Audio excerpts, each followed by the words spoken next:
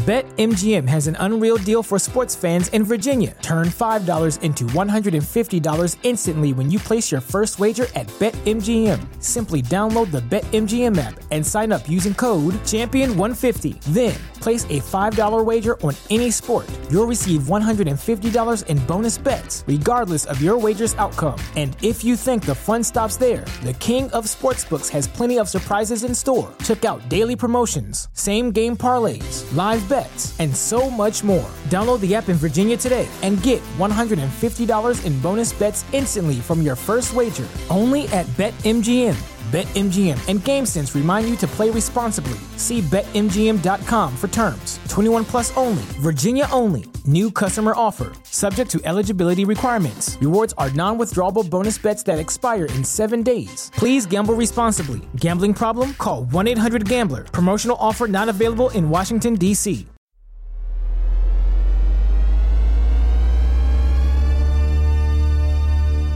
Now listening to the best podcast in the world, The Awakened Soul, hosted by my dad.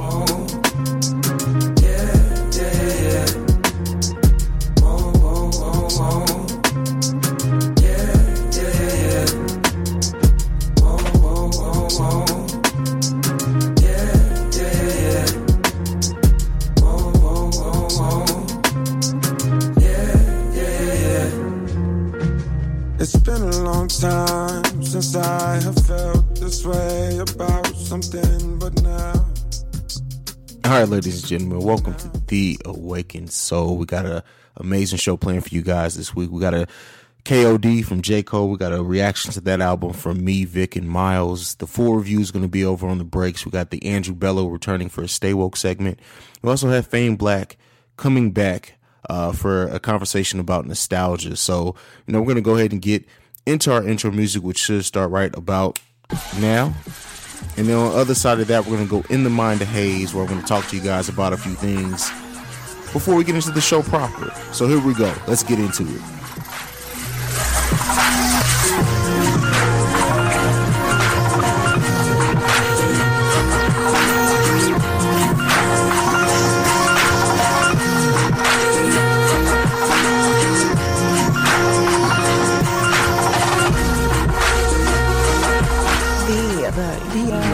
The Awakened Soul. The Awakened Soul.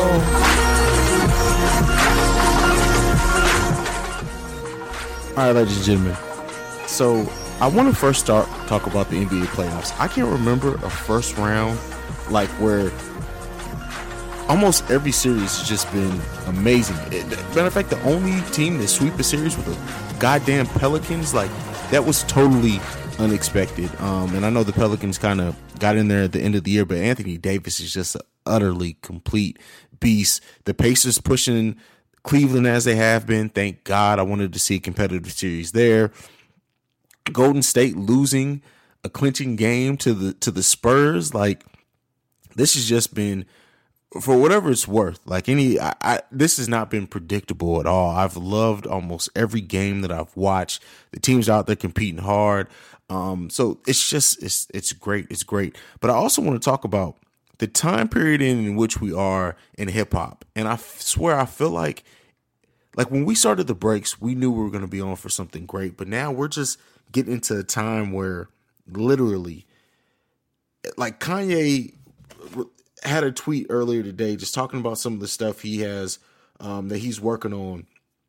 So over the next couple of months, Kanye has, his project coming out with Kid Cudi, which is just going to be dope and amazing. We got Pusha T's album coming out May 25th, which is not too far away, about a month away. We got his album, Kanye's album, June 1st. We got a joint album between him and Kid Cudi, June 8th. Tiana Taylor's coming out June 22nd. And then we got a Nas album produced by Kanye West coming out June 15th. That's just an amazing stretch of hip hop. That's not even counting what we've already got. The Damn Chronic, which was amazing, just piece of work. And I know that wasn't new material, but it's been amazing. We got the J. Cole album, which, even as divisive as what it's been, it's just a good time for hip hop. Cardi, can't forget to mention Cardi. Nicki's coming, Drake's coming, and even though I'm not a big fan of their music, people are. So it's just an exciting time. Summertime has always been one of the best times for music, period. But it seems like really all the big guns are locking and loading. I'm expecting Kendrick to come out with another Untitled. I know that's just a personal thing for me. It may not happen, but I'm my body's ready for it. So it's the music this summer of what we're getting. Now, I didn't even name everything. We still got the Book of Ryan for Royce the 5'9" coming out. Like, this is just a great time for rap. I'm definitely excited. But to transition from that, we're getting ready to get into one of those releases that already came out. That's J. Cole. We're getting ready to get into a reaction from KOD. Gonna have a brief intro music, and I'll see you guys on the other side of that. Uno, dos, tres, cuatro. Proceed with caution. I heard if you taste it, it only results in a hole in your heart. Fuck it, I take the whole cake and I won't leave a portion. It's only an organ. Thank God mama couldn't afford the abortion. The loneliest orphan. I flip my misfortune and grow me a fortune. My rollie is scorching. Them niggas that hated it slowly endorsing. Not coldly important. My niggas beside me like Tommy and Martin. We ballin' your cotton. Then skate with your bitch like we Tony or Harton. She don't need the garments. She horny from all of the money we countin'. Count it up, count it up, count it up, count it, count it up, count it up, count it up.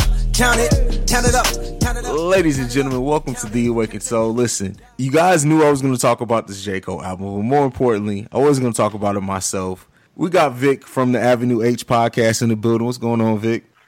What's good, man? How's everything? Yeah, everything's good, man. Good. Just ready to talk some hip hop. We also got Miles, formerly from the Legion of Love. What's going on, man? What up, yo? What's poppin', man? Ready to talk, laugh. You know I got jokes.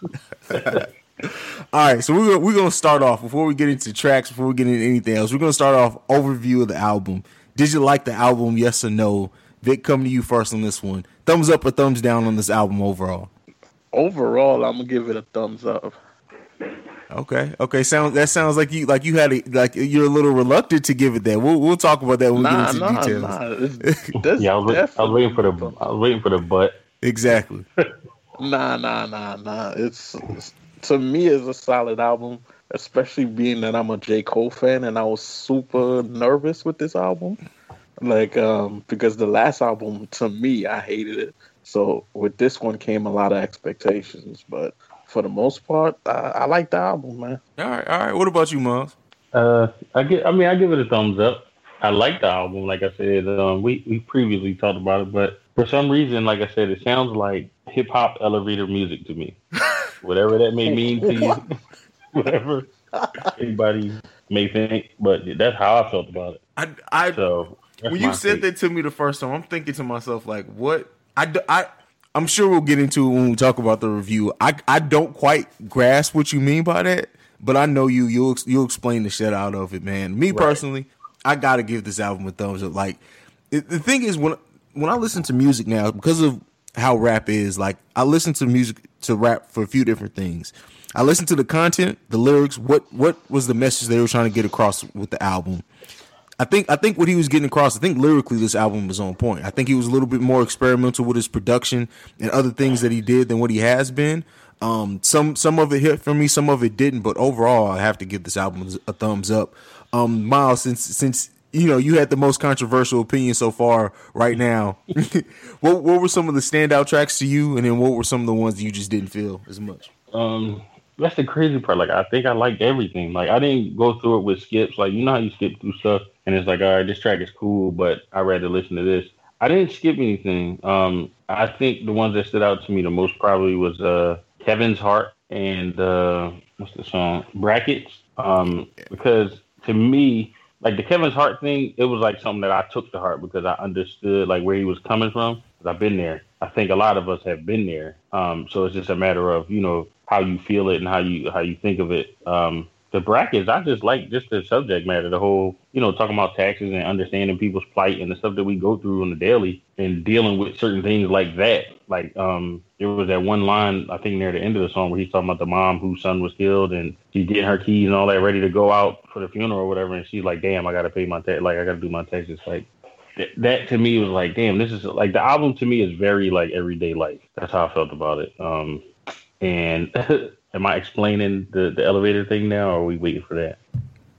I guess I kind of get where you're going with that. I guess. I don't still quite grasp it. All right. Yeah, I mean, so it's not really about the subject or anything like that. It's just the listen. Like, it's a very smooth, like, calm listen. Like, when I listen to music, it's kind of like I listen for different reasons depending on my mood. I would listen to this album when I'm in a mood where I'm kind of just zoned out, just chilling, just not really on anything at the moment. Like, when you're on the elevator, you're not really thinking. You're just kind of in there just waiting to get to where you're going. So that's what I mean. Like, it's that music that kind of, it's just like there while you're in the middle of doing nothing, kind of. I know it sounds weird, but that's just how I felt about it. When I was driving, I'm like, is this driving music? Is this like walking music? Is this workout music? Like, it's not really any of that. It's kind of like right in the middle. So that's where I say, you know, the whole elevator thing for me. But like I said, it's a good, solid album. I like J. Cole. I've been rocking with him for a minute. And it's funny because somebody put the post up in there like, you know, you have to have a certain amount of student loans to understand what J. Cole was talking about. And like, I noticed that a lot of people who aren't really, I'm not going to say aren't smart or anything, but people that like trap music or just love it so much and they stand by it, they're going to be like, this shit is corny. Just off the fact that he's not talking about, you know, murder, death, kill all the time. You know what I mean? Yeah, I mean, you know, there's always going to be a demographic that don't like that type of stuff. And what I feel that's interesting about the album is, like, I'm a huge J. Cole fan. So I could quote lyrics of J. Cole forever. And I personally think, I don't know if you guys got it, I kind of feel like he's taking the cadence and the rap style of current trap people. Because there's certain ways he, like, rhyme patterns he had that caught my attention, like on Photograph. I don't know if you guys remember on Photograph the way he was rapping, like, niggas on my side, That's like a very common thing nowadays. So, in listening to the album, there's parts that's like, I could tell he's catering to the average, like, younger trap listener. Now I have to argue with you there, Vic. Only in the point that J. Cole in his early mixtapes had that cadence even before it popped up. His aggressive, more up-tempo cadence has always been that way. Always, even before he popped mainstream. No, you know what? I don't know if the real term is cadence. I think more so rap style. Because there's certain patterns I would never hear J. Cole have. Like the example I gave, like, he's like, this is a common thing you'll see in rap now. People will be like, blah, blah, blah, blah, blah, blah, huh, blah, blah, blah, blah, blah, blah, blah, huh. And I noticed he was doing it, and I'm like, that's so not J. Cole, but I'm like, I get it. Because you can tell he's trying to appeal to more than his average listener based on certain ways he was rhyming or whatever the case is. Again, I gotta argue, because go back and listen to his first album. Listen to Rise and Shine. He rapped that way. Oh yeah, then. Rise and Shine is one of my favorite. So then you know, like, that he's not catering. He's always had that versatility. He's always had. He's not frequently, but he's used that style long before it became popular with trap music. Yeah, because he mixed it up. He kind of mixed it up one or two. Because one of the tracks I kind of felt like, is this Kendrick at first? But then I'm like, well, it's J. Cole, but he does have the versatility where he's differing on certain flows and the way he does it. And that's one of the things I do like about him. It's not like the constant same flow every song. Like, you know how some artists where it's just like every song, different beat, you know, different tune, but the flow is like the same thing. He switches it up. You don't know if you're really going to get a slow or fast or kind of like, even to the point where he's like singing some of these hooks and stuff. I definitely think he has the versatility like CD or Hayes is saying, where he's just mixing it up and giving you something, you know, that's different. Because I don't think he cares to cater. Like, I think he's at the point where it's like, I'm going to make what I want to make, and if you're going to listen, you're going to listen. That's it. I don't think he's really even trying to grab anybody else or cater to anybody else. It's kind of like, yo, I'm J. Cole. This is my music, and this is what's going to happen. And that's kind of like, that kind of stood out to me on I think it's the first track, KOD, when he says, when they asked about, you know, why don't you have any features? And he's like, niggas don't deserve to be on my, and it's kind of like, all right, yeah, it's kind of like, I am who I am. I'm going to do what the hell I want, and I don't need nobody. So he, you know, I don't think he's catering. I think he's just like putting music out there, and if y'all like it, y'all like it. If not, it's kind of like a kiss my ass type situation. That's what it seems like to me. Nah, man, but honestly, I love this album. That's just me, man. And Some people might not think I'm biased. Like, I mean, I have a fair opinion because I'm extremely biased when it comes to J. Cole. But off his last project, like For Your Eyes Only, I can only think of 2 tracks I liked on it. Was basically the title track, which is For Your Eyes Only, and Neighbors. Outside of that, I couldn't. I hated that previous album. So, like, when I started listening to this album, I was in Jersey for a little bit, and I had to drive back to New York. So I'm like, you know what? Let me take a deep breath because I can't stomach another bad J. Cole album right now. If that happens, and put it in, it was going through it. I'm telling you, man.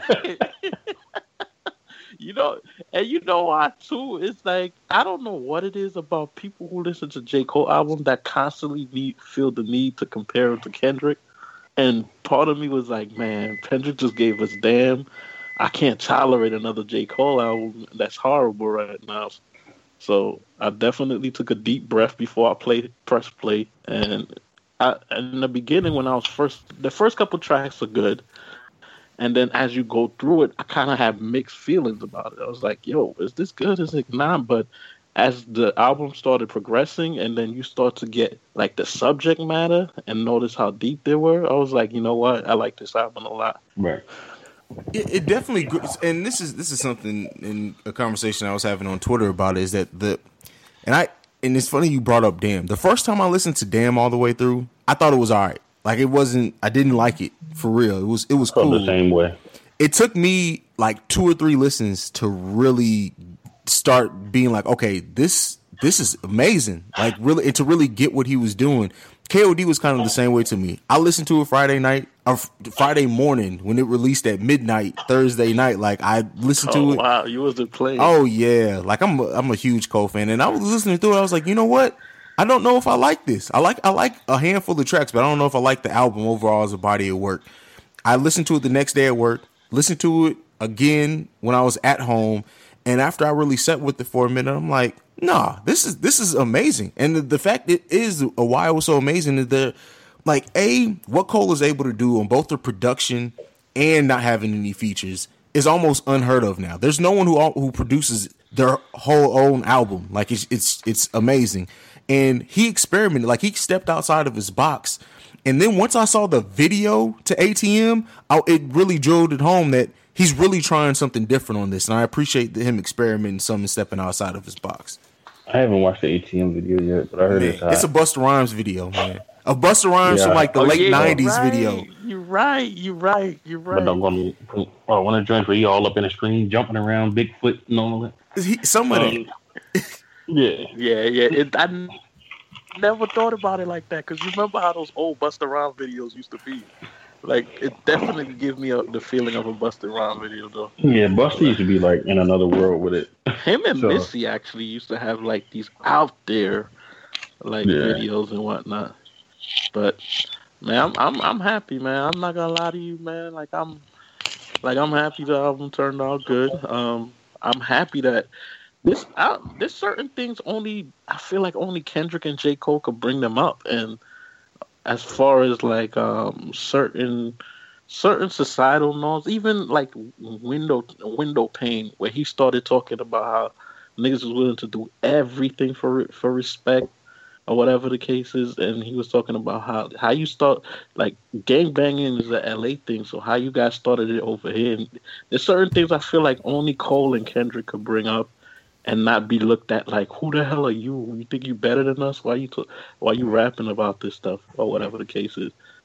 So they definitely had that pool. There's something about both of them. I think part of it, what I think is just the level of intelligence, but mixed with the intensity of the lyrics and of the songs and the things that they talk about. Because I can honestly say I'm one of them people where it's kind of like, if somebody else is saying that, I probably be like, whatever, my nigga. But like, when you listen to these two, there's something there. And that's the thing about how I feel about music, like, where you can listen to something and you be like, oh, this is hot, and that'll be that. But listening to, this album and listening to, other albums by him, Kendrick, other people, I'm one of those people who kind of like, I have to listen to an album a couple times to really say this is good, because when you first hear it, it's like all hype and you just be hype. You just be geeking. Like when Meek Mill's first album dropped, I was just happy, and I was from Philly, and I was like, yeah, Meek. And I'm like, this doing all that. But then you got to really sit down and listen to it. I mean, it's a good album. Don't get me twisted. But you have to kind of separate yourself from the hype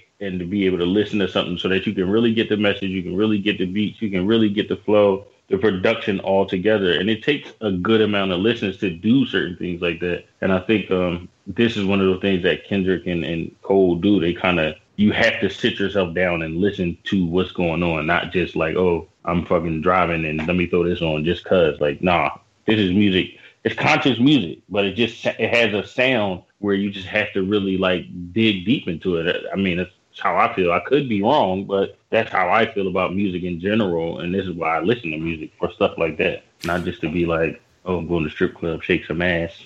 Absolutely. So, and you saying that music has to sit with you. And that's the thing is that I hate it when people try to anoint anything as a classic album, even a month after it's out. Like, I think that to say something's a classic, it really has to sit with you for a while. Like you have to, it has to be around. At first it has to see if it's going to stand the test of time. Like I don't think that you can anoint anything as an absolute classic until maybe a year after it's out. 6 months maybe at the earliest. But you know, you hear people now that they're just quick to throw that classic label on stuff, and right. I don't feel like it fits. Like we forget about the album a few months later, and so it's not a classic. It may be a modern classic. If you want to try to categorize it as that, but a classic, just overall, it takes more than that to get that label, at least for me. Oh, yeah. Everybody want to call everything classic now, man. Go ahead, Vic, one bad. No, I was going to say the same thing as Hayes, is that, yeah, man, people, like, I've already heard people start throwing damn album as classic. Not to say that it isn't, because that's one of those albums that I could listen to over and over and over and over. But I just think we throw classic out too much. We throw greatest of all times out way too much.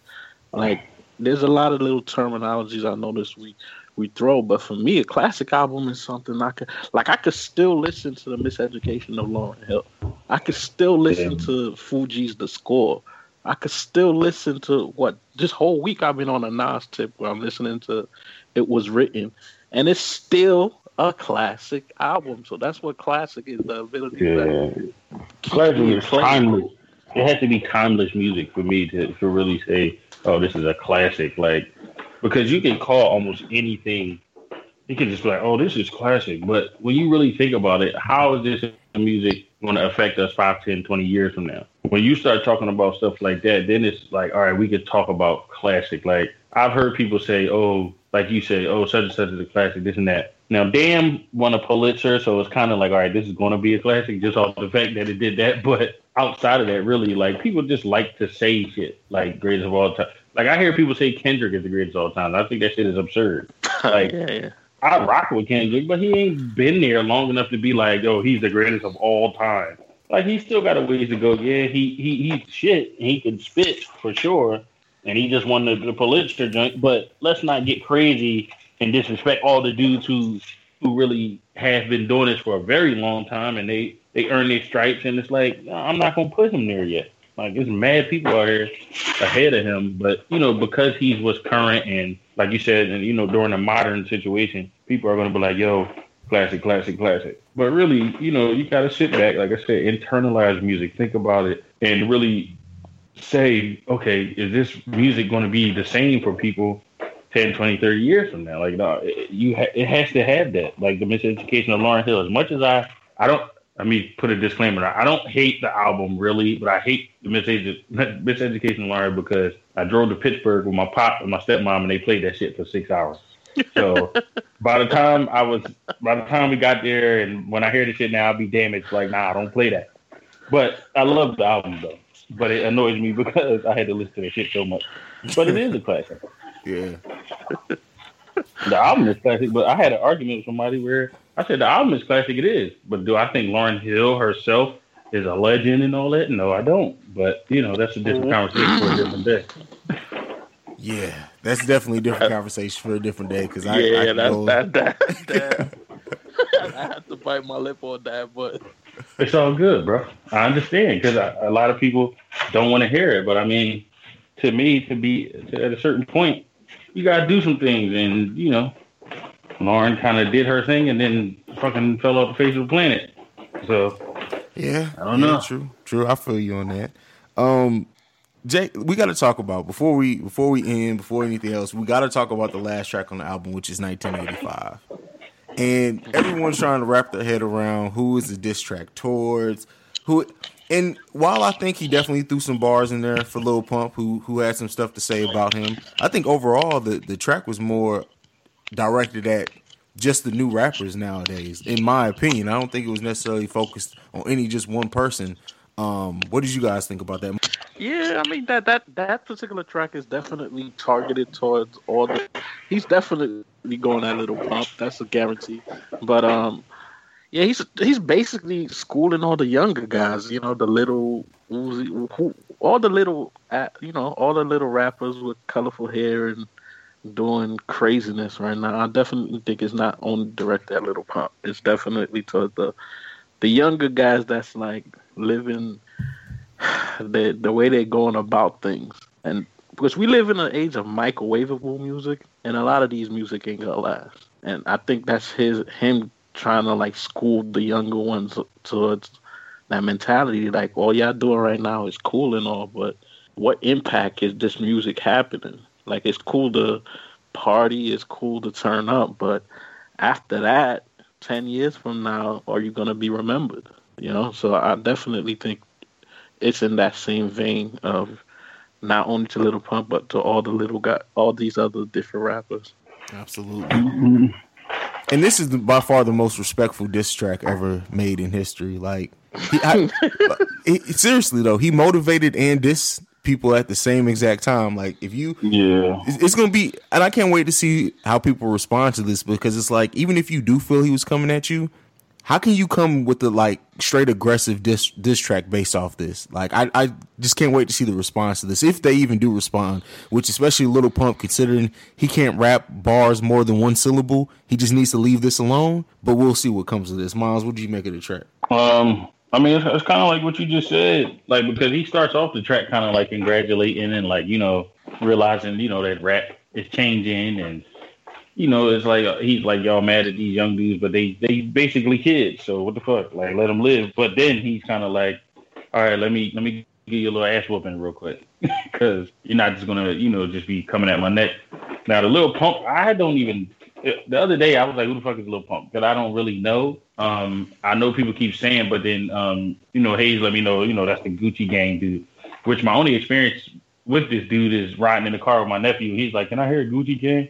I'm like, all right, whoever the hell that's by. And I didn't even realize it was Lil Pump. I just feel like, you know, it's like, I like when people, it makes sense. You know, some people like when motherfuckers go hard and beef in that rap, but like, I feel like it's a little spank on the ass from Cole to Lil Pump, because really, there's nothing he can do with J. Cole. Like, and J. Cole don't even really need to waste too much energy on this dude. Like, I don't even rap, and I probably could bust his ass. So to me, I'm just like, he's just kind of giving y'all a little bit of this and letting you know, like, as far as you're concerned, Lil Pump, I'm that dude. I'm the boss. Like, you know what I mean? You ain't shit yet, kind of. But congratulations on your little wins. It reminded me actually of a time where, this shit might be funny, y'all. I always got a little story, but my brother got into a fight, and another dude popped up and was like, you know, on some tough shit. And my brother's like, yo, like, congratulations on your wins and all that, but you too young for me, and I'll kick your ass. Like, don't play. And it was kind of like everybody laughed it off or whatever. But that's kind of what it makes me think about. Because, I mean, if I was in the game like that, I'm not wasting my time on no fucking dude named Lil Pump who saying the same shit over and over and over and over again on the song. I don't want to hear that. So, you know, I think he just, like I said, a little spank on the ass, get out my face, young boy. Philly terminology for those who don't know. And that was really that for me. That's how I felt about it. Yeah, that's it. I ain't got nothing left to say about the 1985 track. I mean, that's pretty much it. I mean, anything left you guys got to say about the album overall? I mean, I'm gonna keep listening to it, and whenever I get an elevator, I'm gonna play that shit. I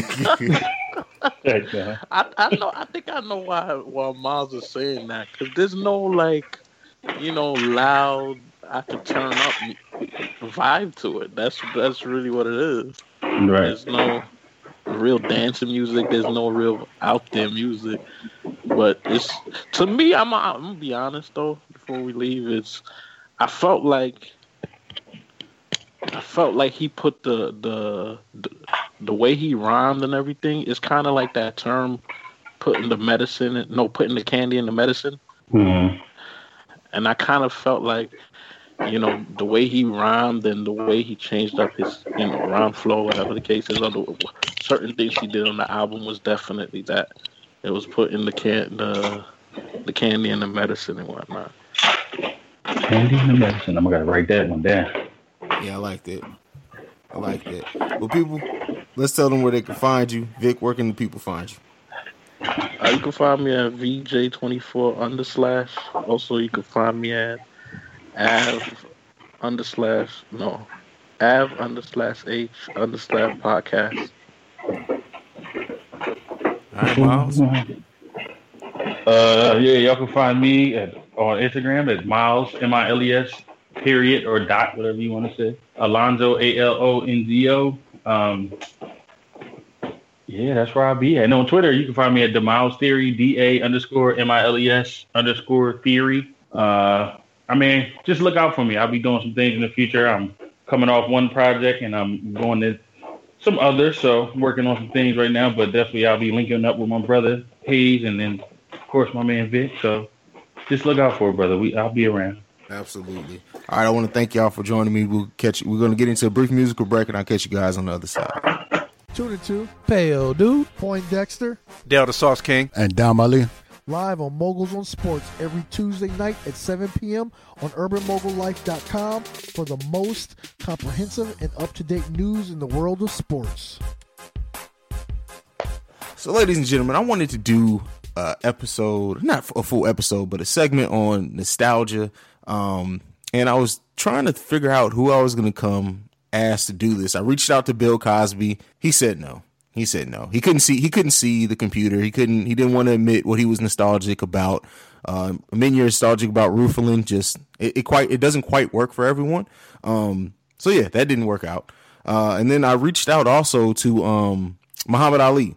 We all know why that didn't happen. And then I reached out to Donald Trump, and he told me that I was fake news and hung the fucking phone up on me. So that just leaves Fame Black. What's going on, Fame? Oh, man. Well, Cosby is in the middle of court right now, so it was really inconsiderate for you to ask.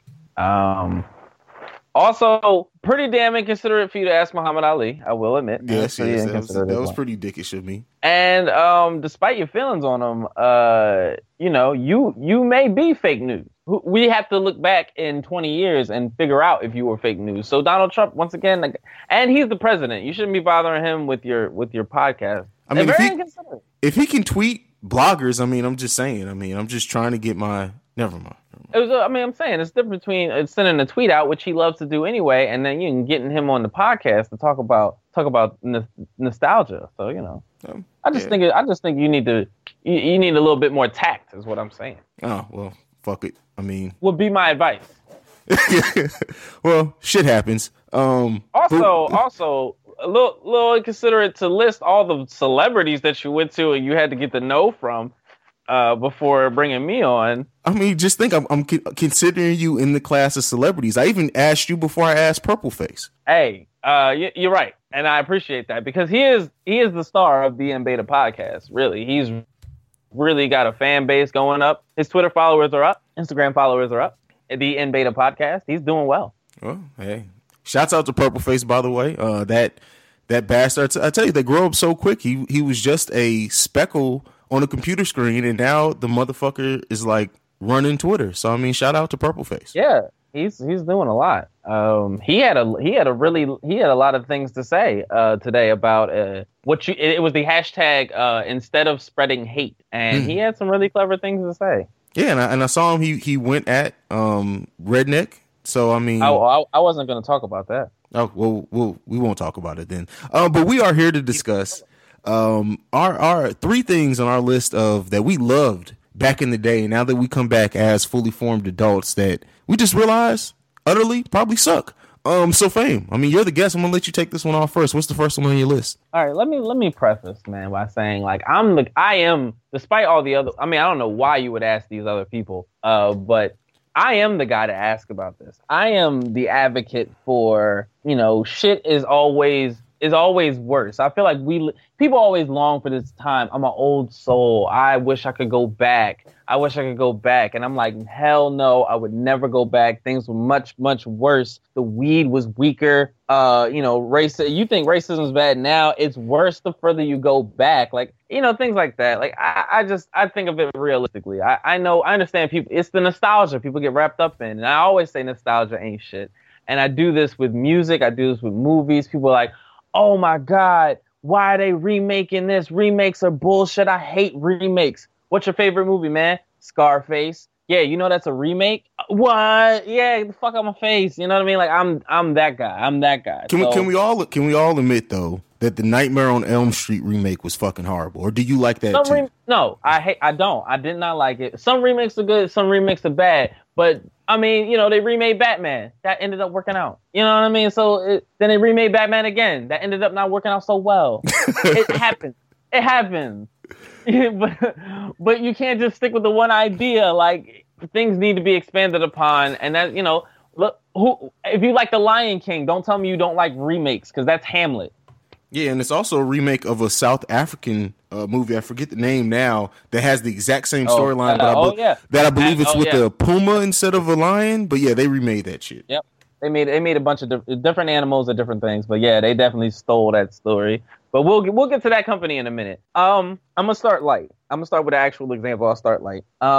Heinz purple ketchup. I remember this being a big thing. It was advertised on Nickelodeon. It looked so amazing. It looked so cool. I couldn't wait to try it. And if I won't be damned, it was actually it tasted like ketchup. And I put it on everything. And then for some reason, I didn't know why, it went away. And I never had it again. But when I look back on it, it looks unnatural. And I realize why. I'm looking at this from a completely scientific standpoint. We use colors to identify what we can and can't eat and what we should and should not eat. So this purple ketchup is defying all of our human logic, which is why kids eat Tide Pods now. Shit like that. They make it look delicious, but it's weird. I liked it as the time, but I look back on it like, why would I ever put that in my mouth? It looks disgusting as fuck. Damn. And for anyone who doesn't know what Fame's talking about, in 2000, Heinz had the Easy Squirt ketchup in both purple and, Fame, correct me if I'm wrong, was it green? Green. Yeah. And I was a little bit older than, I think, what am I, 2 years older than you, Fame? Yeah. Yeah, so I remember it because my little sisters had it, but I did not partake in the purple ketchup, but I definitely remember. Lucky you. Yeah. That's crazy though. Like, yeah, and you make a good point saying that we use colors to identify what we should and shouldn't eat. And I mean, maybe they thought they were going to get the black people to buy it because everybody just thinks for some reason the colored people love their purple drink and anything purple. But nah, boss. No. I mean, it didn't.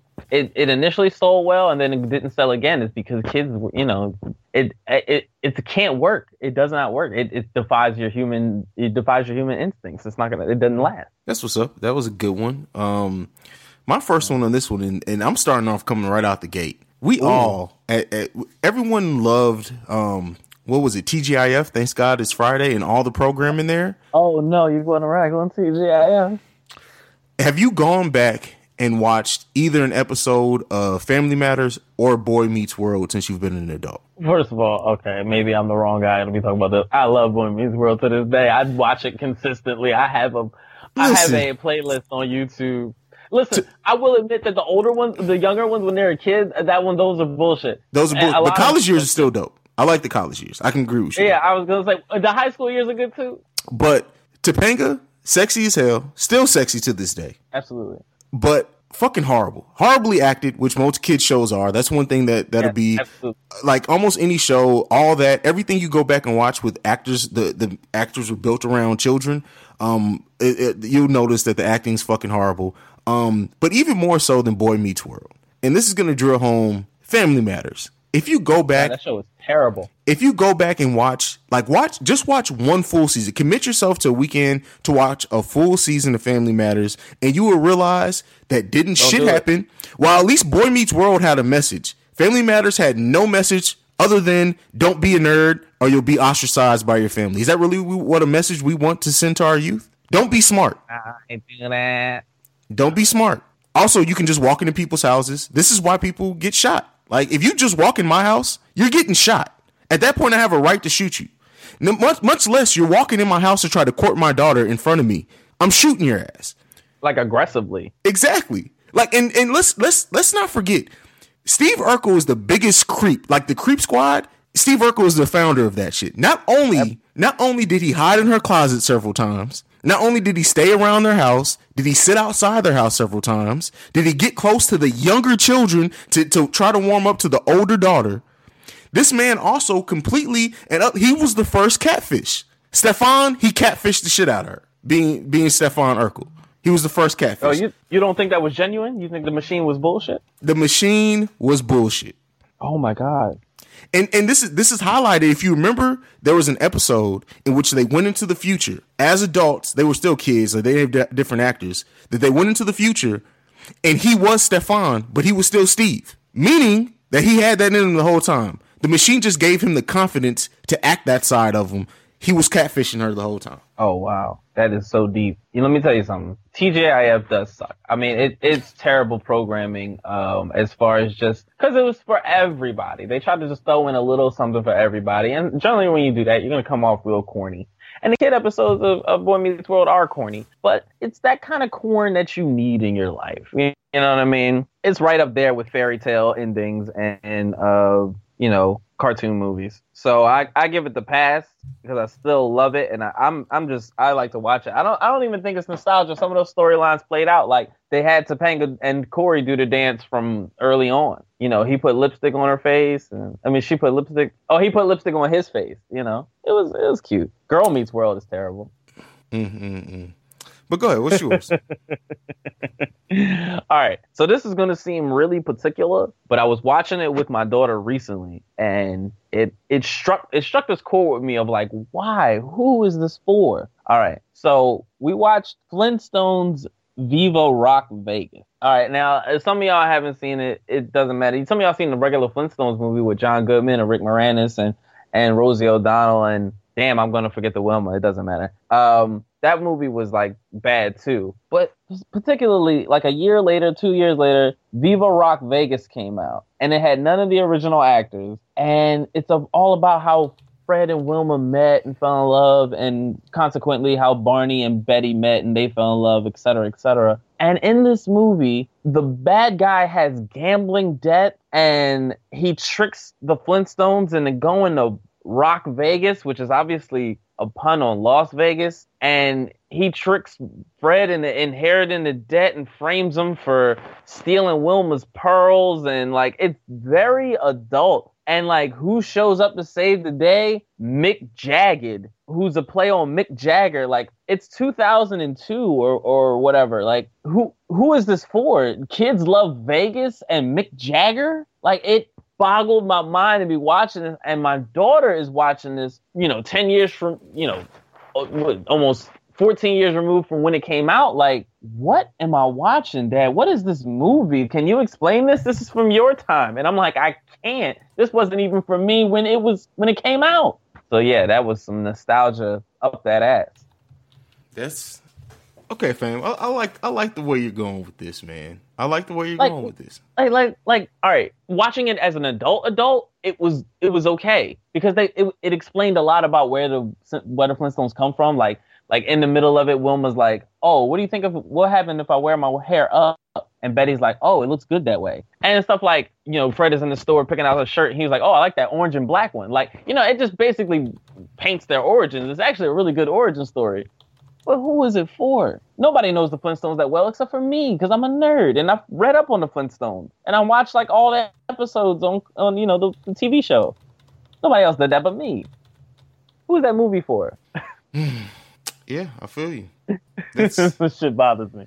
I can completely understand that. That shit. Oh. Okay, my next one, and again, I hate to do this shit to my childhood. Like, if my childhood self listens to this podcast, if there's like ever somehow we can send this shit back in time, and Fame, I don't know if this was still like, I don't know, like, because of our slight age difference, I don't know what caught you and what was like really just outside of you that I caught. But do you happen to remember a show called two movies, Three Ninjas and Surf Ninjas? Do you remember these two movies? Oh God, I remember these movies. So Three Ninjas, I fucking love. Like, I loved it. Those movies suck. They are so.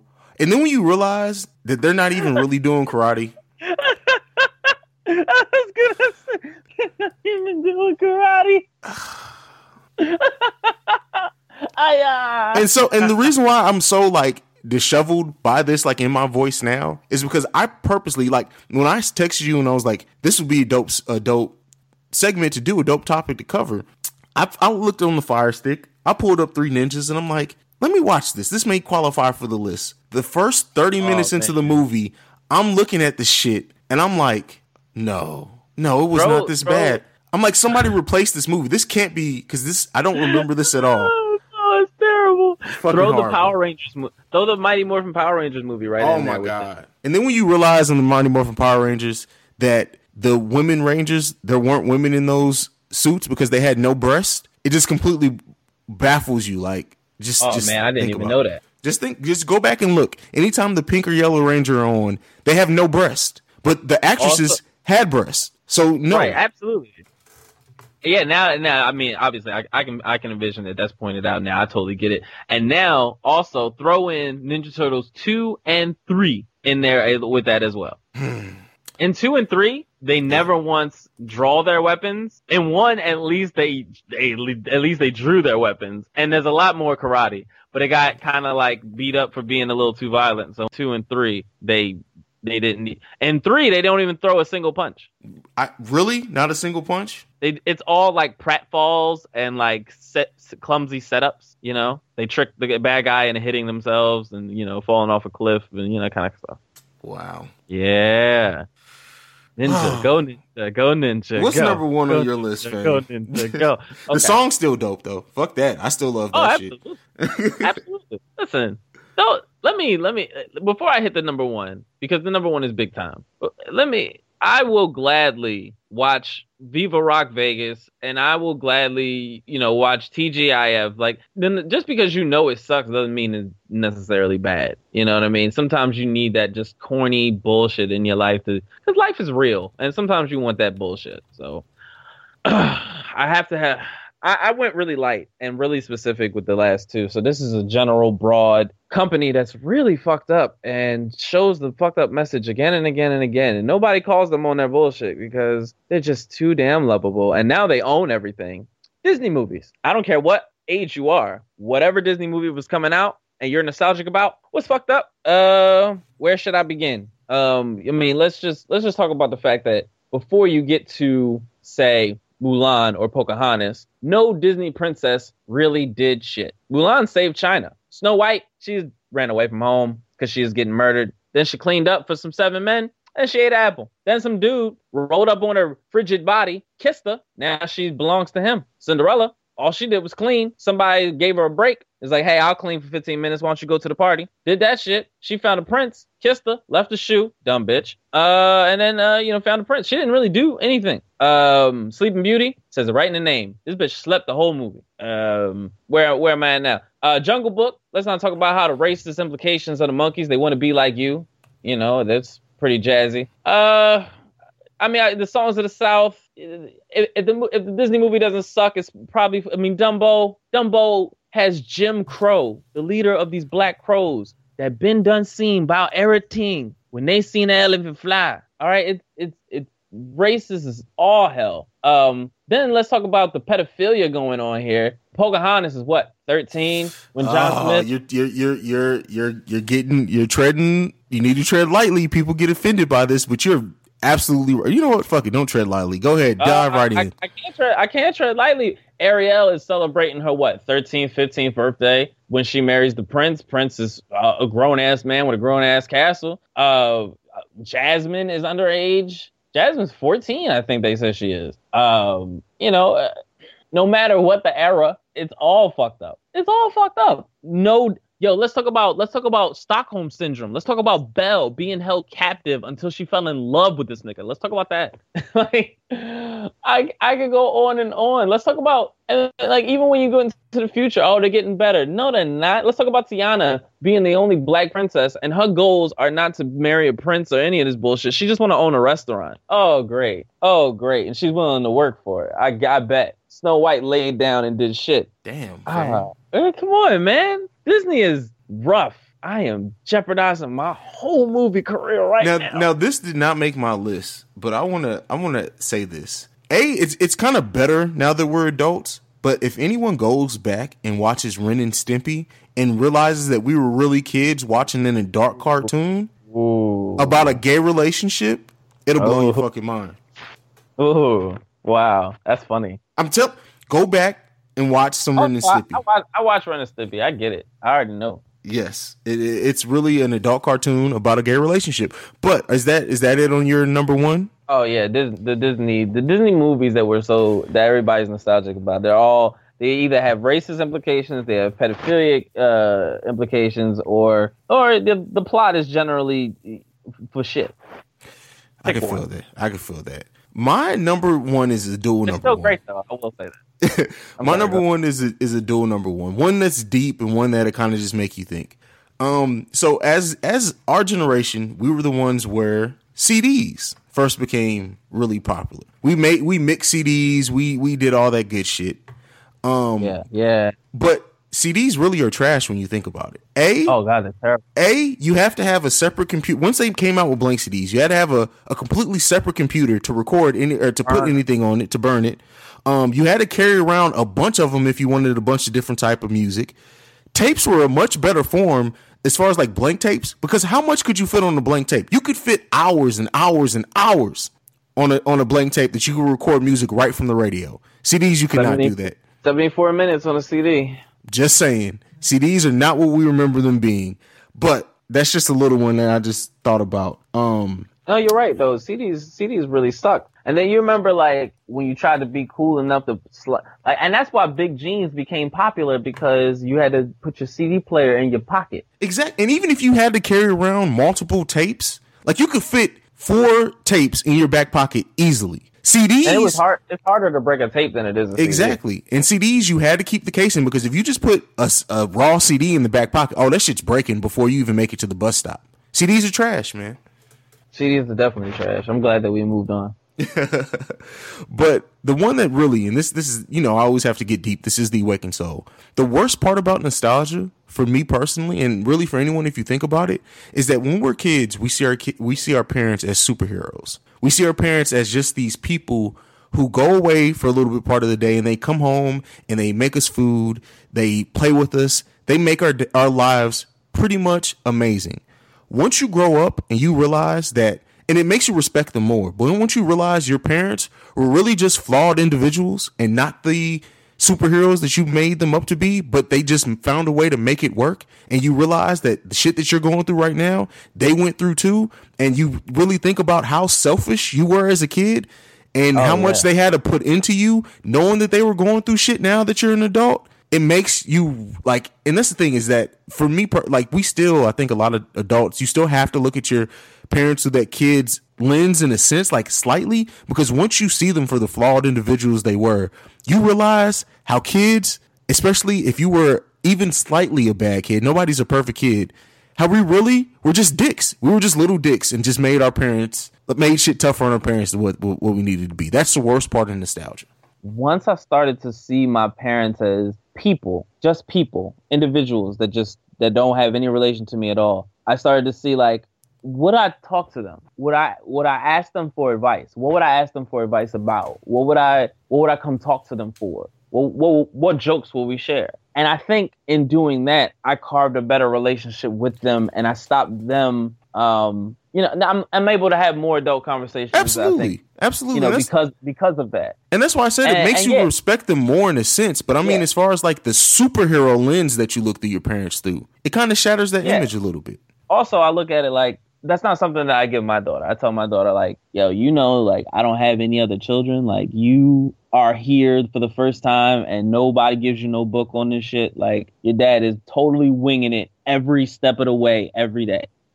And, you know, so my daughter knows, like, if I'm her superhero, it's because I try hard, not because she thinks I'm a superhero. So hopefully, my goal with that is to make her not think that it's okay to be a dick. Like, if you knew what your parents were going through, if you had any idea, if you weren't looking at them through their superhero lens, you probably wouldn't have acted out as much as you did. You probably would have helped out more. Exactly. Right. But your parents, people think that's a parent's job to show them that you're bulletproof. But it's like, it's much more incredible to say, look at me being human.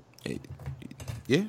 At least, absolutely. Absolutely. It's important. It's important as adults to be able to see your parents as human. Like it's a switch that flips probably around 13, 14, where you stop needing, or probably even earlier than that for most people, that you stop needing that superhero and you really just need a friend. You really just need someone who's going to help you navigate life and someone you can learn through experiences.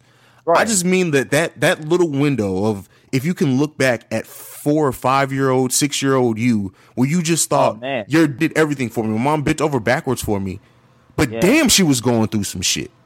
Right. I mean, it's incredible. It's an incredible point of view. You know, and they say, you know, like poor children poor children with parents don't realize they're poor.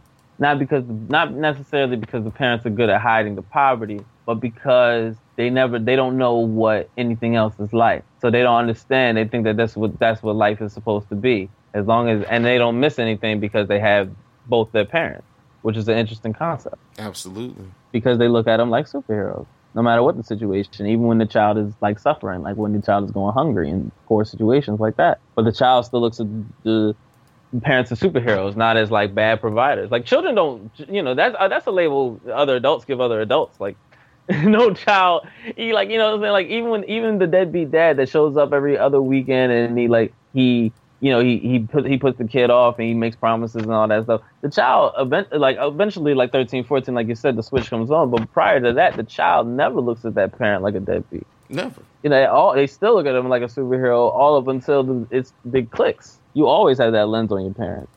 It's deep, man. The shit gets deep. People don't realize it, man. It does get deep. And I mean, like I said, it does make us respect them more, which is great that it does. Like, it's great to have that moment of realizing when you're at a point in your life that, damn, you know what? My dad was going through the same, especially when you have kids and you start thinking about like, damn, I don't have money for this. Damn, I don't have money for that. Or damn, I'm going to make this happen for them, but it's going to make this a little bit tight. And you start thinking like, because I'll think like my parents almost made me never want for anything. Like I didn't even have a concept of money for a long time. And you start worrying about that with your kids, and then you realize, you know what? My parents were going through the same shit, and I still looked at them like they were amazing. It's a great moment of clarity. Yeah, it's like having a magician do a trick, and you're like, oh my god, that's an amazing trick, and then later on realizing magic isn't real, and then seeing how that trick is done, and like, wow, that's still amazing how you did that. It's crazy, man. Shit's crazy, bro. Yeah, really good. Well, man, I mean, that's it. That we did the deal. No, listen, I'm gonna throw a bonus one in there before we part out. This is just something that I've caught on to, and I always get debated for this. And I have this theory that you are forever hooked on the type of music that you were into when you started having sex, and that's the music that you and then not necessarily the music that came out when you were having sex. The music that you were listening to is what you will always be considering the best music. And I feel like, you know, a lot of people, I'll put it like this. A lot of people trash who's out today. Oh, Cardi B, that's a hooker. That's what y'all look up to or whatever like that. Oh, Lil Uzi Vert, he's clearly gay or bi because he's got pierced. He acts like that or whatever. Like, look at Tekashi 6ix9ine, all the tattoos on his face. Look at, look at whoever's out today. But we're looking at whoever's out today and we're comparing them to all the greats of the past.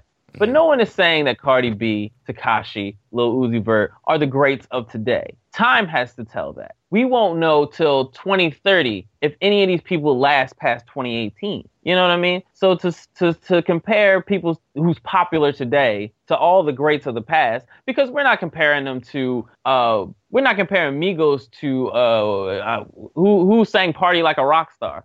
We're not comparing Migos to D4L because Migos is going to win every time. Like, Migos is definitely better than those guys, but we don't know if Migos is going to be around in 2020. Migos could fall off tomorrow. Migos could not be one of the kings. I don't think so. I think Migos will last, but I'm saying, like, it's not a fair comparison. And I remember being a young kid in the studio when Ludacris and DMX and Ja Rule and guys like that were coming out. And I was into those guys. And I remember being in the studio and people who were trying to be rappers would come in and be like, yo, these guys are whack. These guys are trash. They're not Big. They're not Pac. They're not Koop Mo D. They're not, Rakim. They're not these guys. They're not Outkast. And I'm like, but I like these guys. And trust me, kid, these guys will never last. And it's funny how, in comparison today, they're like, oh my God, remember Ludacris, remember X, remember Ja Rule, remember, you know what I mean? So that, and that's just the cycle that will always be on. It will always be like that. The next generation will always hate on the previous, and so forth. And that's just something to keep in mind.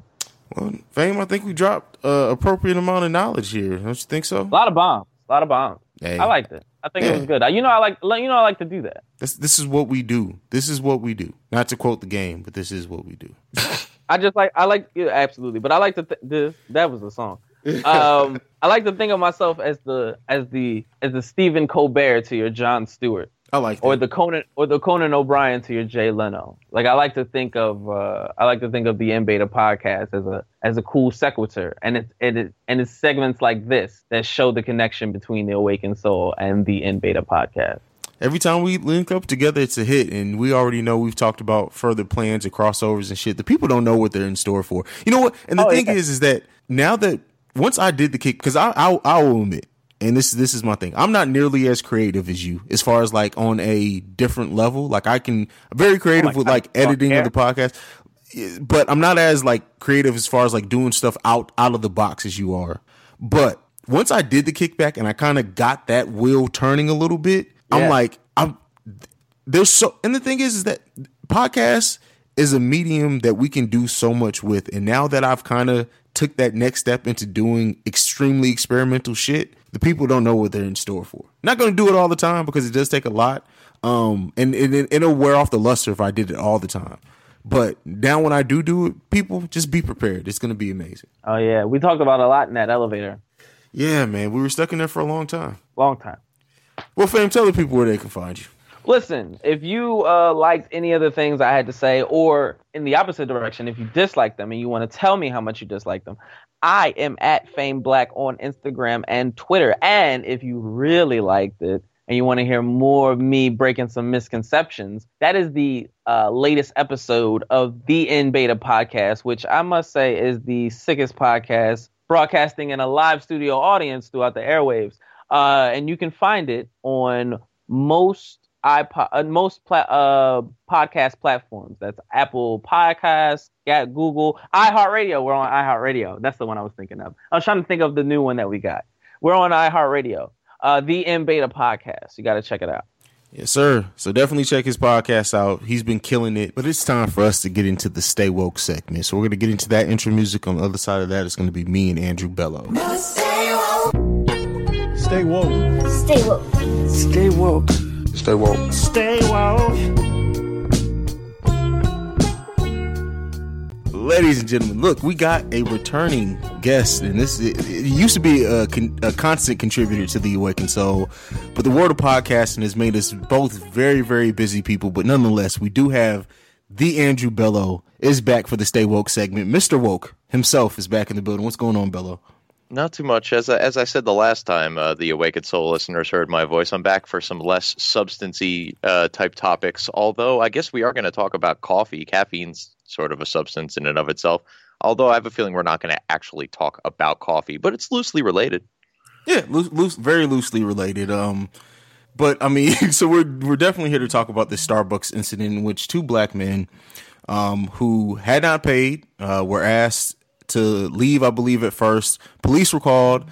2 men were arrested. It's turned into a whole way bigger situation in which an executive at Starbucks has met with the man. They've apologized. And of course, now protesting and everything is going on, specifically at that store, which I don't know. I don't think it's gotten too tense, but the store has actually been had to shut down for a couple of days because of this. And Starbucks also shut down, 8,000 stores for racial training or whatever. Like it's really snowballed into its own big thing, Bello. So before we dive right into it, what do you kind of just high level make of all this right now?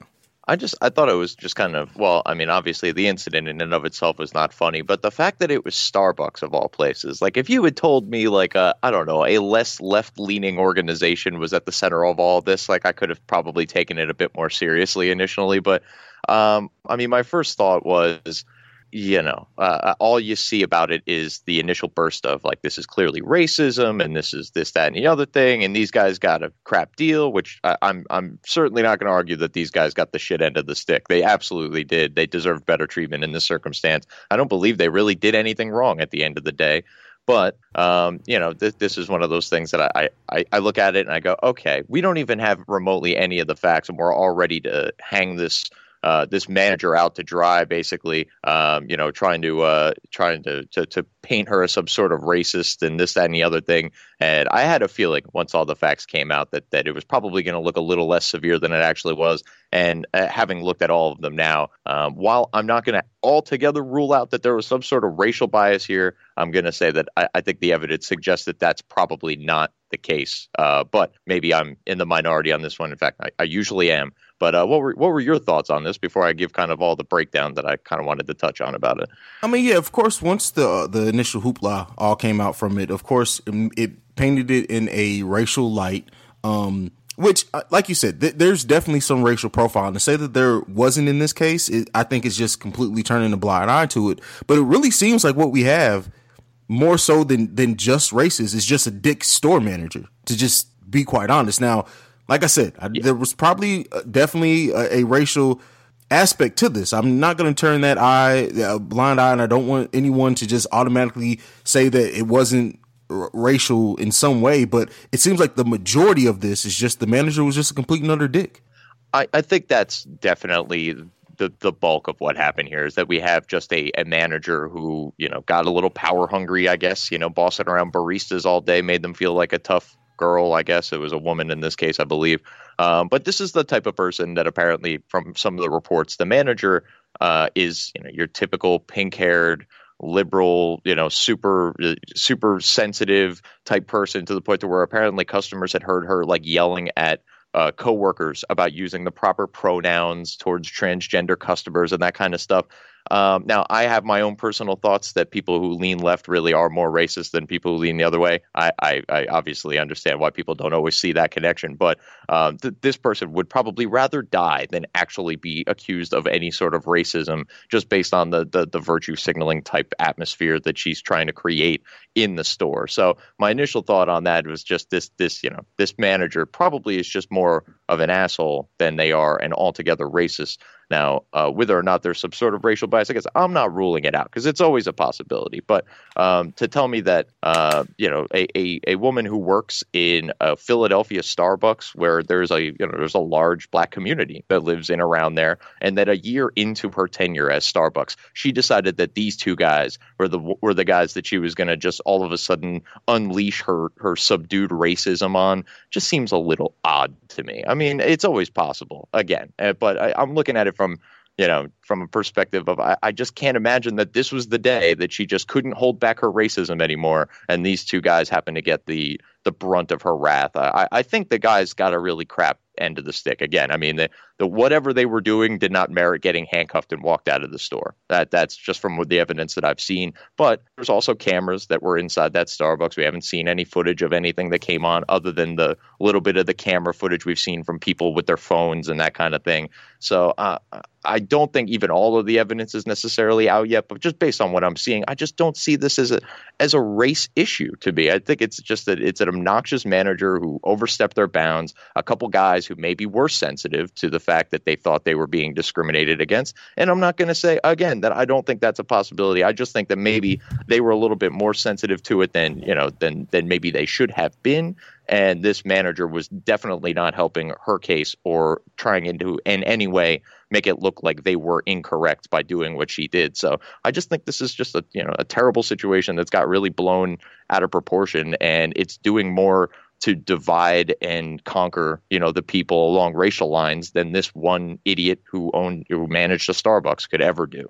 What needs to be better educated on is what situation in which you need to be calling the police on. Yeah, I mean, there are apparently with this particular Starbucks, there are some like loitering issues. Like any Starbucks, I'm sure, in any sort of city setting is like one of these things where they're probably closely watching the seats in there and trying to make sure that everybody who's sitting there is some sort of paying customer. These gentlemen, by their own admission, had not purchased anything, had brought bottles of water in, and she offered them stuff and they said no. But they did also mention that they were waiting for a meeting. I think it was probably extremely unreasonable for her to not at least give them some time for the party that they were supposed to be meeting with to arrive before she called the police. And it appears that she called them virtually right away after having an initial conversation with them and asking them if they wanted anything. The one gentleman asked to use the bathroom, and I guess that's ultimately what kind of drew her attention to them. Like, had that guy not asked, and he, again, apparently didn't have any qualms with the fact that she wasn't willing to give him the code right away. She wanted him to pay for something. He understood. But I think by going and asking for the bathroom before trying to purchase anything, they kind of drew attention to themselves. And by no means do I think that attention merited a phone call to the police.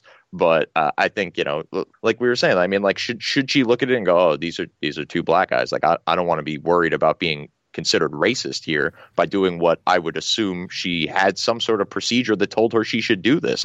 I can't imagine that she just calls the police on every black guy that walks into a Starbucks in Philadelphia. It would probably be a very busy day for the people of Starbucks and the police of Philadelphia. So I don't know. I mean, I think she kind of screwed this situation up royally, but I don't want her, or anyone for that matter, to treat anyone differently based on the color of their skin, whether it's a good or bad outcome for the particular people that she's dealing with. Absolutely. Let's talk about the flip side of this. We talked about the manager and kind of Starbucks' response. Well, let's talk about a little more on the company before we get into the next thing. So Starbucks shutting down 8,000 stores for a day for racial unbiased training. What do you make of that? Yeah, they do these things now. It's called implicit bias, I believe. So basically, for those unfamiliar, the test itself is like something where you'd sit down at a computer and they'd show you a picture of a white guy. And then they'd show 4 adjectives on the side of the screen. And then they track like which one you select best describes that white guy and how quickly you select it. And then let's say the next slide is a picture of a black woman. And then another 4 adjectives, and they decide how quickly and which adjective you pick. And they try to basically determine your level of bias, or realistically your willingness to discriminate against certain people. So if you see the picture of the white guy and you click smart, and then you see the picture of the black guy, and even if you click smart, but you take a longer time to click it, they imply somehow that you are racist based on that, which you may very well be, by the way.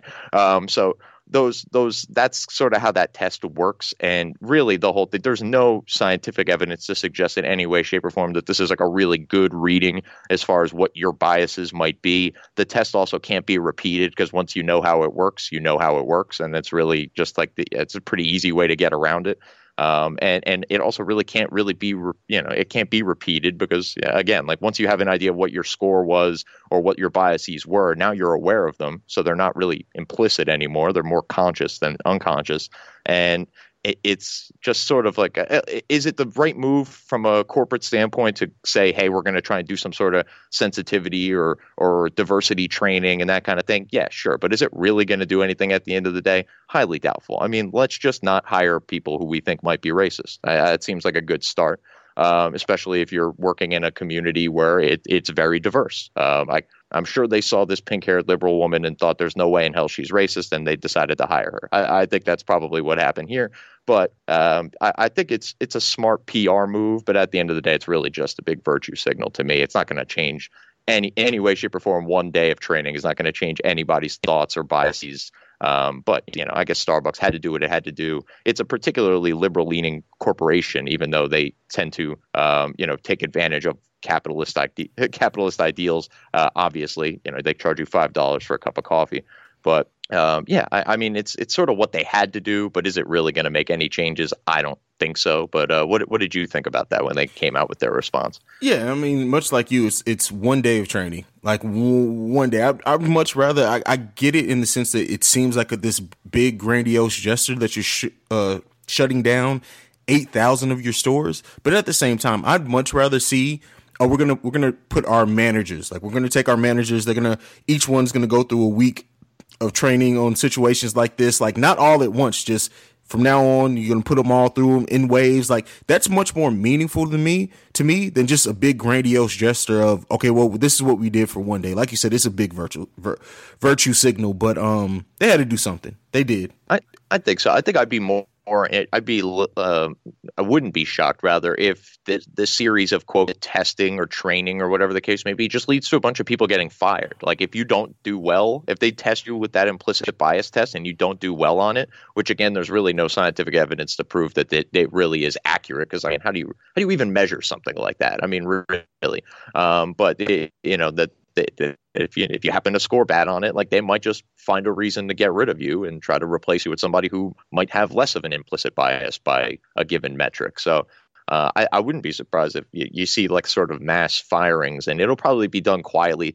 8,000 stores across the country. They let a couple people go here and there. You probably won't even notice, and it probably won't even make the news. But I think that's more likely to happen than all of a sudden there'll be some drastic shift in how baristas and managers at Starbucks handle their clientele.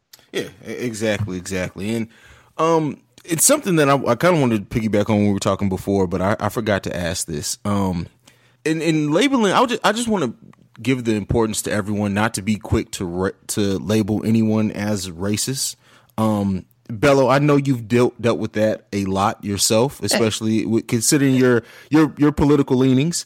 But I'm one of your really good friends. At least I think I am, unless you just don't consider me one. But I'm just really good at pretending I like you. But between me and Billy Ray Valentine, who is a Hispanic American, you're not in any way racist that I find. But I just wanted to speak on the importance of not just being quick to label anyone a racist without really knowing that person. And I miss saying that, so I definitely wanted to speak on that. But let's get into the other side of this, the police. Oh, actually, can I tack onto that exactly for a little bit here? All right, so you got in this instance, like let's say I'm right and there wasn't a particular racial bias here, which I'm willing to admit is not entirely always likely. But let's just say that I'm correct here. Now you've taken a situation and blown it way out of the proportion, and everyone lost their shit about it, and it's a big divide between the races and this, that, and the other thing.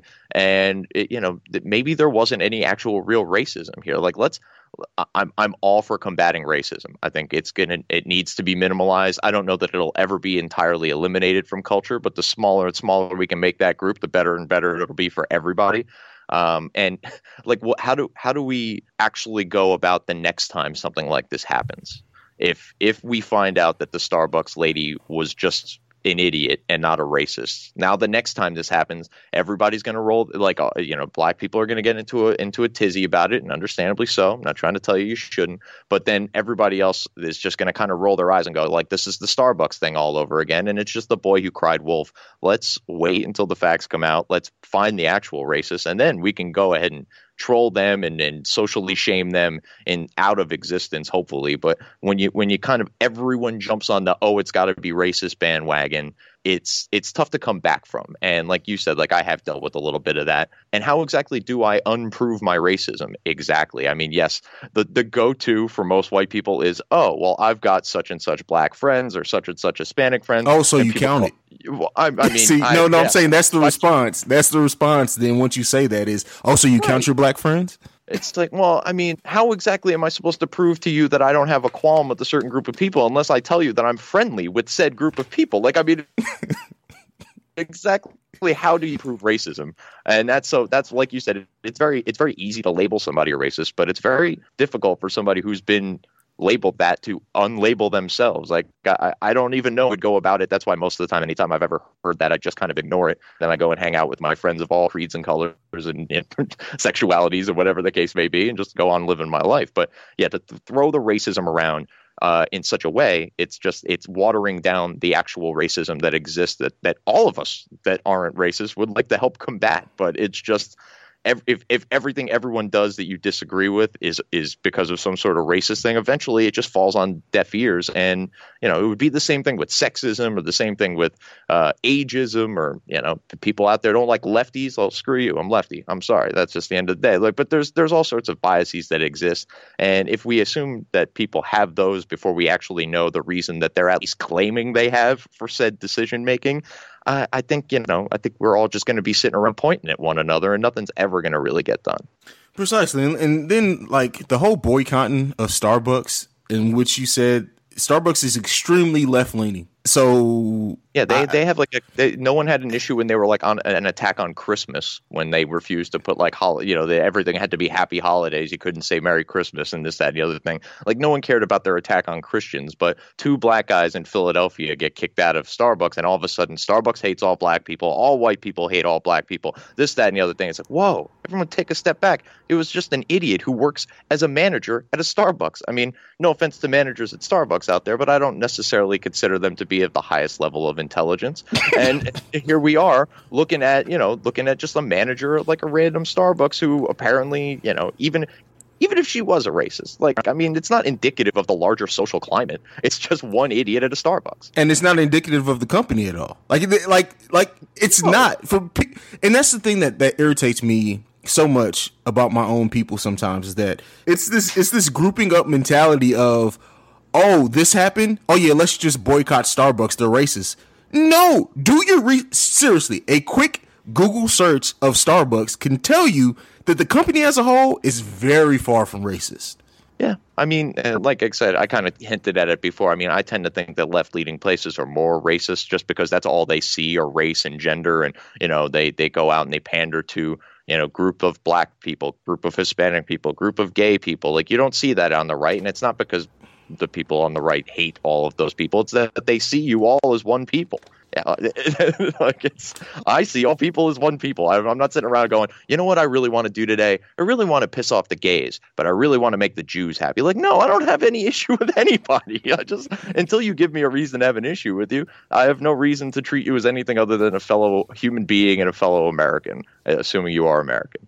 That's just, I don't know. I feel like it takes a lot of effort to go out of your way to be that level of racist, but the left, or at least the DNC, I don't want to paint everybody on the left the same way, but the people who run the party for the Democrats, they find these subgroups and they harp on them and they try to get their votes, and then as soon as they get elected, they completely fucking forget you ever voted for them or ever cared for them in the first place. And it's really frustrating to see it. It's been happening my entire life. It's been happening 30 years before I was born.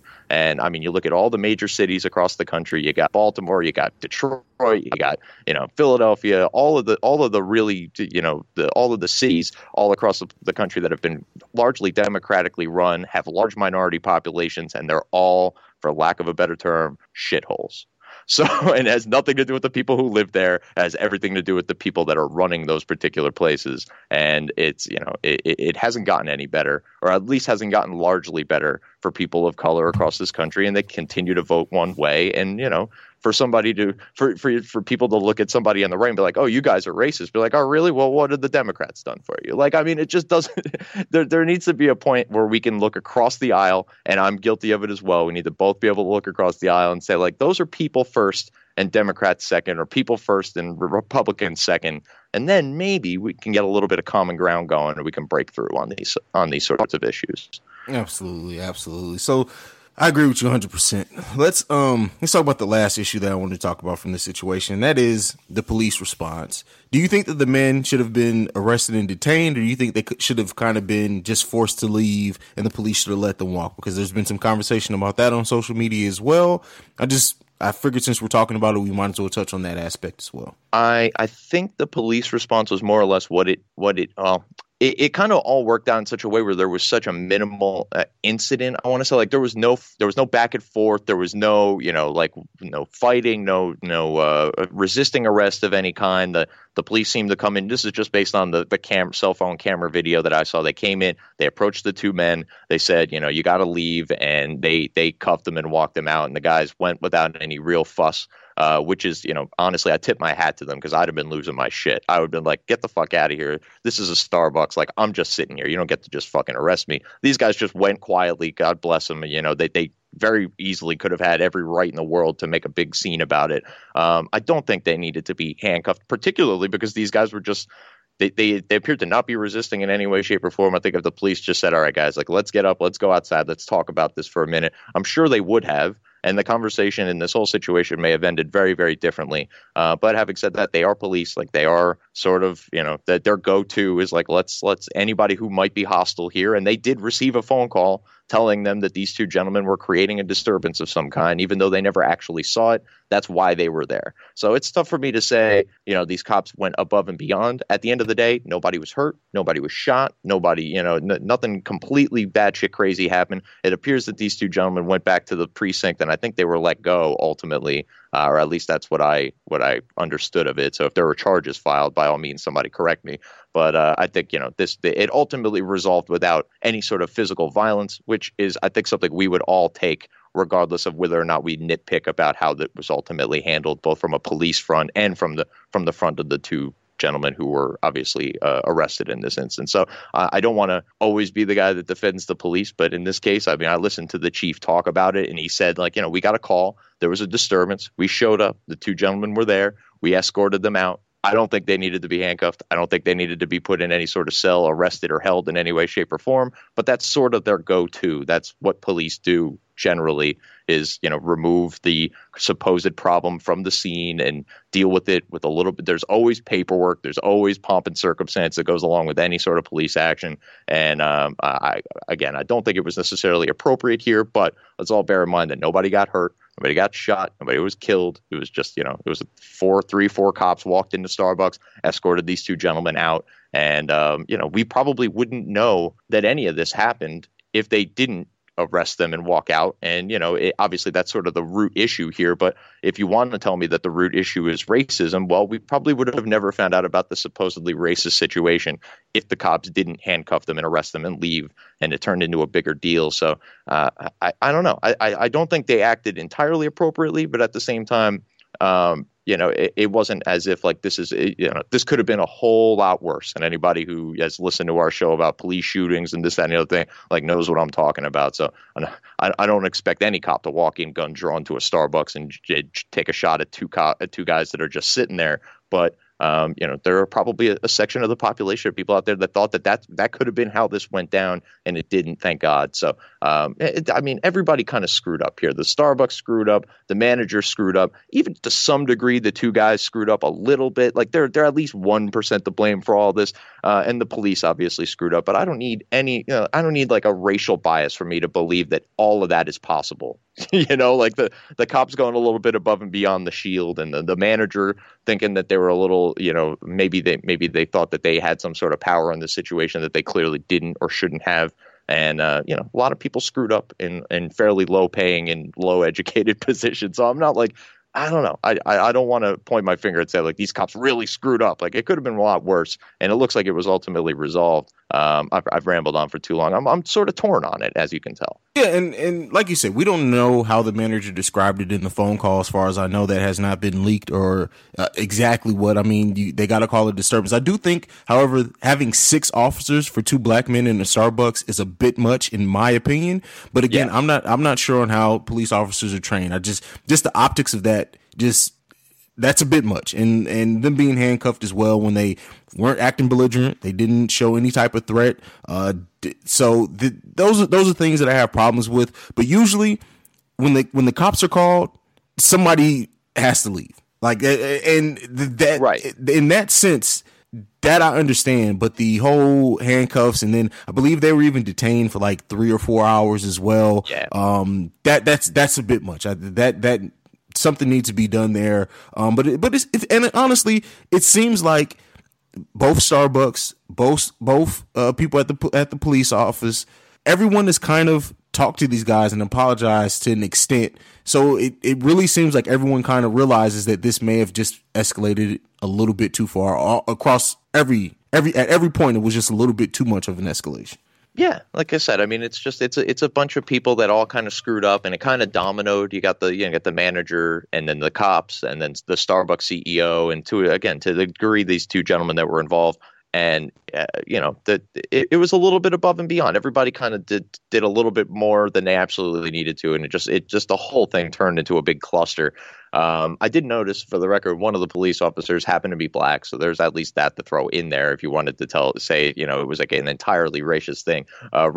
Well, one of the police officers that came on the scene was African American, from what I could tell. Anyway, that's what it looked like in the video. So it's not as if 6 white cops rolled in there and dragged these 2 black guys out of there. It just happened to be, I guess, predominantly white cops. I do know in cities, for the most part, they ride in twos. So, 3 cars showing up on the scene for 2 guys seems maybe excessive. Like you said, maybe one of them was in the area. You can also see in the video that one of the cops asked the other cop to grab coffee for him as he's walking out of the video. So maybe 2 of them just happened to show up for coffee. I'm not saying that that's necessarily likely, but it's also not entirely out of the realm of possibilities. I think it was just excessive. Everybody's handling of this was excessive. And obviously it turned into the situation it turned in. And for that matter, people's reaction to this was excessive. The whole thing was just a big display of excess.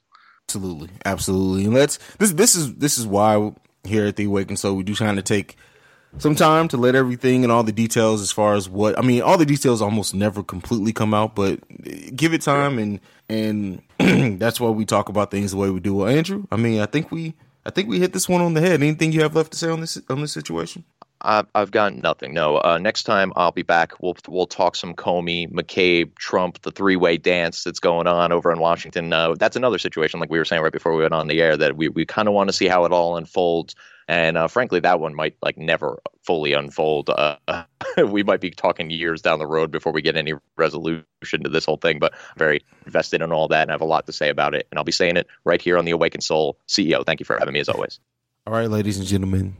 That's it. This has been the Awakened Soul. You guys know where to find me. You can follow me at CEO Hayes. That's at CEOHAIZE.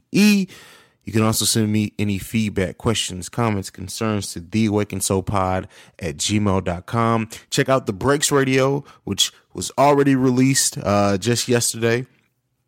We also have a new Tea Time, which was a segment on the Breaks Radio, is actually spun off into its own show. So check that out as well from the ladies of I'm Just Saying. We're building a little empire over here.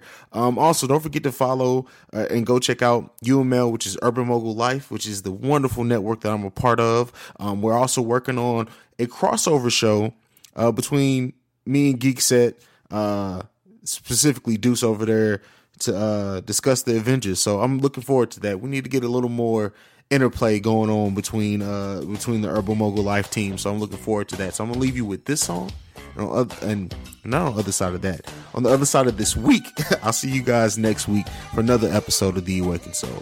Peace. It's like candy. I can feel it when you walk, even when you talk. It takes over.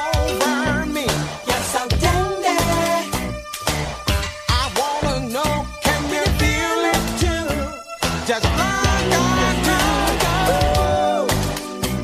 This stuff is starting now. It's the same feeling I always seem to get around you. There's no mistaking, I'm clearly taken by the simple mere thought of you.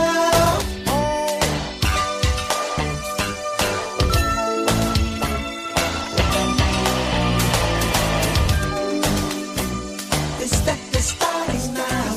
This stuff is starting now. This stuff is starting now.